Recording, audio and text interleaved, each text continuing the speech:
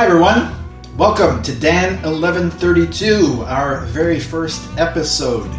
My name's Jim Witteveen, and I'm happy to be here with you. And the first thing I want to do is talk about, why exactly I'm here. What's the point? Why have another show? Why have another podcast? We have a mountain of material available to us online. And we have so many things to choose from. And from a Christian perspective, we have sermons, we have sermon audio, we have church websites, we have YouTube, we have all kinds of things. From a news and current events perspective, we can have access to pretty much everything from every point of view imaginable, and even some points of view that we can't even imagine. And there's just this mountain of material. So when I thought about doing a podcast, doing a show, I thought, why would I want to add to this pile of material? It's just one more thing. What could I actually add to this, and what could I actually provide? Well, first of all, I want to talk about what my point is in doing this. Why am I doing this? And really, what I want to do is equip Christians to deal with the modern culture, to deal with our society. And I want to deal with questions of politics, of social issues, of worldview, things like that. I want to deal with current events and how we as Christians can apply God's word and apply biblical principles to what's happening, to where we're living, to what life is like in the Western world. In my case, particularly Canada, but it could be the United States, it could be Australia, it could be any Western nation, any nation in Europe, or anywhere in the world, really, where we see so many things happening, where we see so many changes in society, so many attacks on biblical faith, on the Christian faith, and so many challenges that Christians are facing in having to live in a world that in many ways is a world that's in turmoil. And we see this turmoil all around us. And I've seen, and I've come up with a list of topics, of possible topics. And I'll just show you the list right here. And it's I just came up with this list of 70 things that I could talk about last night. So there's a number of issues that we can talk about, but there's a specific way in which I would like to address these issues, and that has to do with the title of the show, which is Dan 11:32, which is obviously Daniel chapter 11 verse 32. And Daniel chapter 11 verse 32, I just have it here on my computer. It says, "He shall seduce with flattery those who violate the covenant, but the people who know their God shall stand firm and take action." So I want to explain this verse to start out, and I want to explain why I chose this verse, and really the last phrase of this verse as the theme of this show: stand firm and take action. Stand firm and take action. So what's this all about? Well, Daniel, the stories of Daniel. Daniel is one of the most well-known books in the Bible, with all the stories of Daniel in the lion's den, and the three young men in the fiery furnace, and Nebuchadnezzar's dreams, and Daniel's visions, and all of these things. One of the main points in Daniel, and I think one of the themes in Daniel, is found in Daniel chapter 2, verse 21, where Daniel describes the Lord as the God who's in control of history. He raises up kings and he brings down kings. He's the one who's in control. He's guiding all things. He's making everything happen. Everything is under his control. Nothing is outside of his authority. And that's one of the important messages of Daniel. And there's a theme that keeps on coming back, starting in Daniel chapter 2, with Nebuchadnezzar's dream of that great statue. And that dream of the great statue speaks about the coming of four emperors and four empires, really. The first is the Babylonian Empire. The second is the Medo-Persian Empire. The third is the Greek Empire of Alexander the Great. That empire is going to be divided into four, and then it in turn is going to be replaced by the Roman Empire. But in that, there is the fifth empire. The fifth empire in that vision of that great statue. There's a stone. It's not cut out by human hands. It comes off the mountain, it rolls, and it crushes that statue, and it grows to fill the earth. And that's the kingdom of God. That's the kingdom of heaven, the kingdom that Jesus Christ came to inaugurate in the midst of that fourth kingdom, the kingdom of Rome. And so what we see in Daniel is, in various ways, a repetition of this theme. And there's visions, and in the visions they go into more detail about what's going to happen. Daniel's writing as an encouragement, and God was revealing to him all of these things as an encouragement for his contemporaries, for the people that would come, for God's covenant people at that time, and also for us. So he's talking about and having visions about things that are in the past for us, but that still has a very important message for us today. So here, for example, in Daniel chapter 11, we see a repetition of that theme. The four empires would come: the Babylonian, the Medo-Persian, the Greek Empire, and the Roman Empire. And in that, in that vision, there is a narrowing of the focus onto the promised land, or this is called the glorious land. And so what would happen with the people of God? What would happen in Israel, in the land that God had given to them, where he had settled them, the land of the promise? And as the focus narrows on the promised land, it foretells the coming of a man called Antiochus Epiphanes. And Antiochus Epiphanes was a nasty fellow. And he's a contemptible person. We read in verse 21, "In his place shall arise a contemptible person, to whom royal majesty has not been given. He shall come in without warning and obtain the kingdom by flatteries." And that's Antiochus Epiphanes.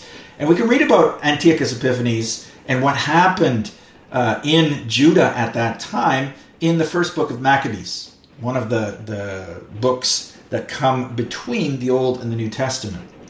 And in the first book of Maccabees, we read about the disaster that befell God's people during that time before the coming of Christ, and what happened. And this contemptible person, he doesn't have royal majesty. He obtains the kingdom by flatteries. He comes into the richest parts of the provinces. He scatters, plunders, spoil, and goods, devises plans against strongholds, stirs up his power against a king from the south, and then all of these things happen. He returns to the land, but his heart shall be set against the holy covenant. So then he returns again, and it's a very involved story. I won't get into all the details. There's no need for that right now. But verse 31 of Daniel 11 says, "Forces from him shall appear and profane the temple and the fortress, and shall take away the regular burnt offering. And they shall set up the abomination that makes desolate." And so Antiochus Epiphanes set up abominations in the temple. He desecrated God's temple. And he sacrificed pigs, unclean animals on the altar. He did all of these things as this despicable man described here. And what happens? Well, he shall seduce, verse 32, this is the point here. He shall seduce with flattery those who violate the covenant, but the people who know their God shall stand firm and take action. So there's going to be two groups of people. There's going to be those who are seduced with flattery, those who are taken over to the Hellenistic, the Greek side of things, those who are going to abandon their faith and those who are going to abandon the truth. But then there are also going to be those who stand firm and take action. And those are the ones who know their God. And so we know from history what happened. A lot of the Jewish people at that time were seduced. They were seduced by the Greek culture. They were seduced by this high culture with all of its impressive aspects to it. They were seduced by the lie. And they were led in that direction for various reasons. You could be seduced because you want the blessings that can come, or the supposed blessings that can come from embracing the lie. You could be a naive person who doesn't understand the nature of the threat.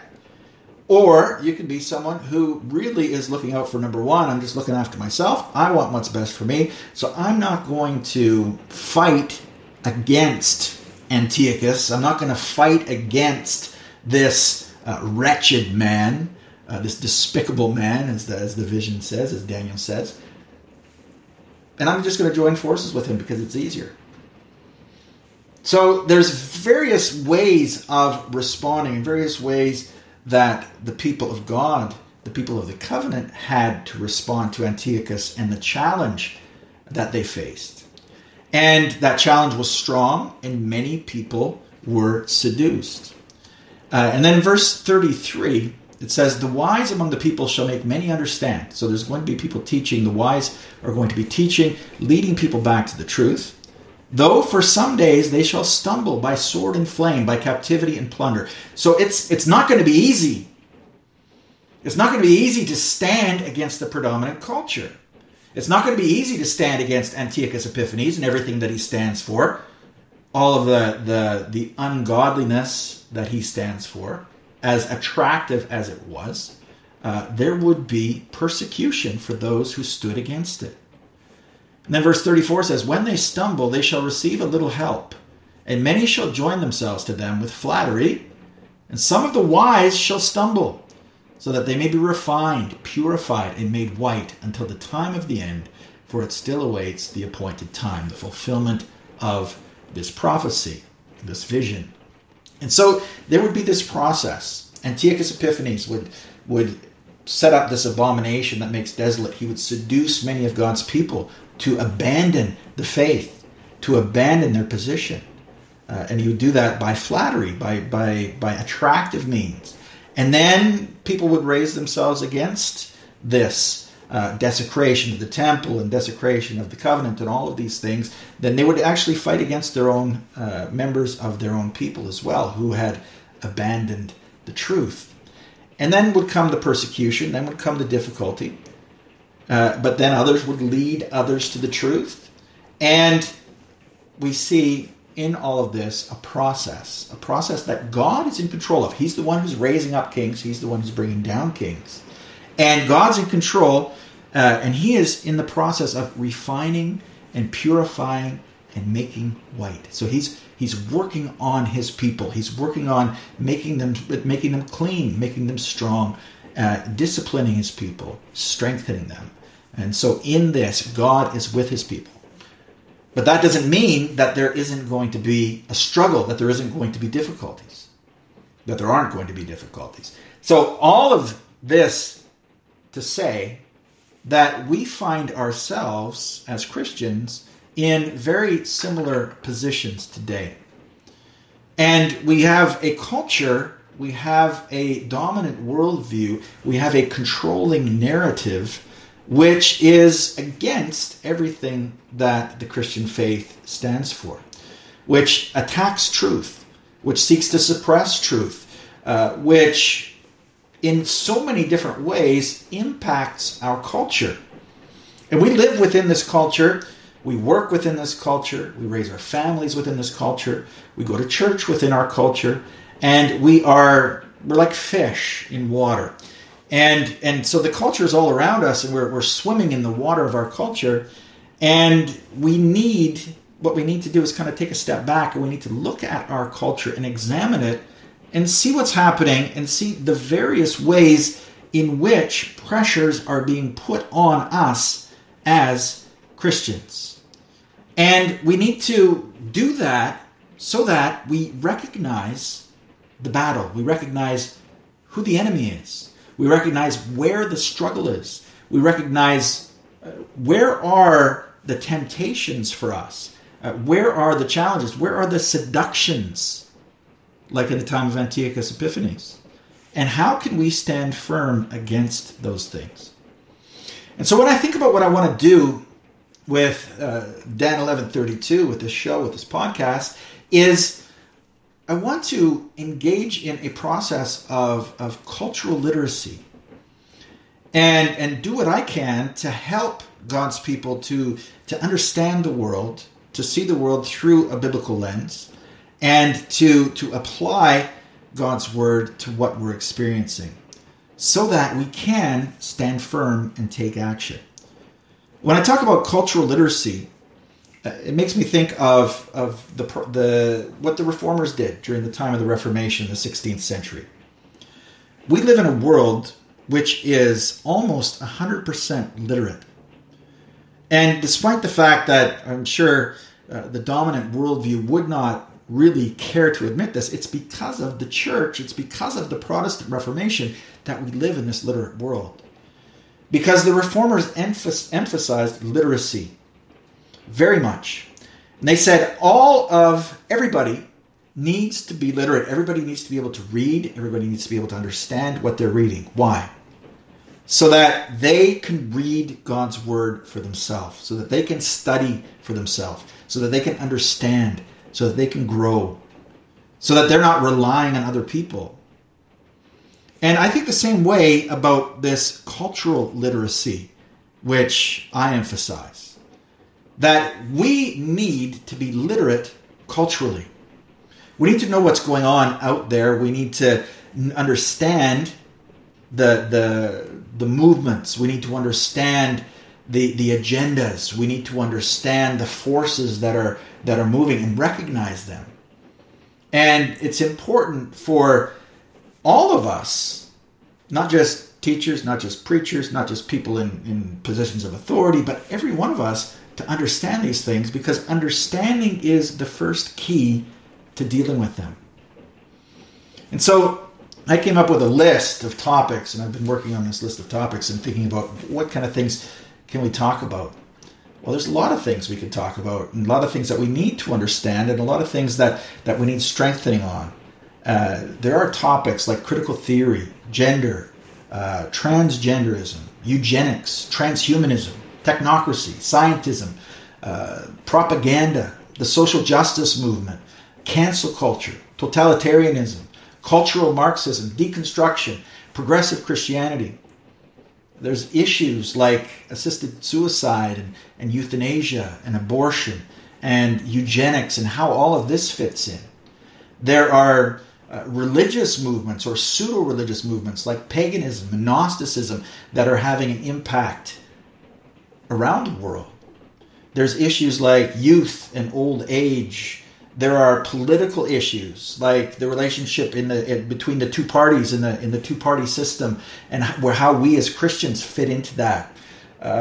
There's the place of philanthropic organizations in the world.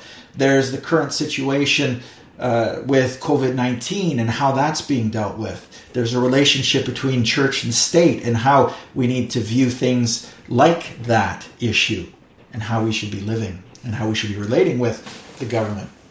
So there's all of these issues, and there's a lot of questions. Now, I do a fair bit of reading, and I have contact with other people who do a fair bit of reading and a lot of studying on these kinds of issues. So I hope and I pray that I'll be able to add something to this discussion, that I'll be able to add some thoughts, and that I'll be able to perhaps recommend some books, recommend reading, recommend resources, and also strengthen thinking, the use of logic, clear thinking, and direct thinking on these issues, so that we can stand firm and take action. Now, what does that mean? Well, stand firm, first of all, to stand firm obviously means that there's pressure coming. And in order for us to face that pressure, we need to stand firm. And the first key to that is understanding the truth and recognizing it. And that's really a large part of what I want to do here, my goal. And take action. Well, what does that mean? Take action. And I often get this question, well, what can we do? And we'll get into that in future episodes, I'm sure, if the Lord wills. So the kinds of actions that we can take, well, that's going to differ for each one of us depending on our situation. We're not all called to do the same things. We're not all called to operate in lockstep with one another. each of us has our own gifts, each of us has our own sphere of influence, and each of us has our own context in which God has put us. So within our context and within our areas of influence, we can each do different things. But the fact is, we need to do something. We need to take action. Or in the process of standing firm, we need to take action. And that's not an option for God's people. That's something that's absolutely necessary.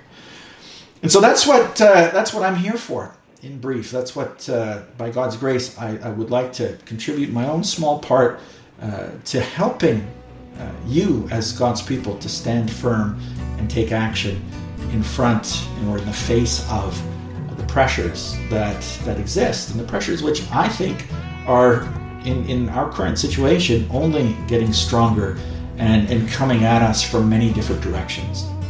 And so I invite you to join me for future episodes of Dan 1132 as we encourage God's people to stand firm and take action.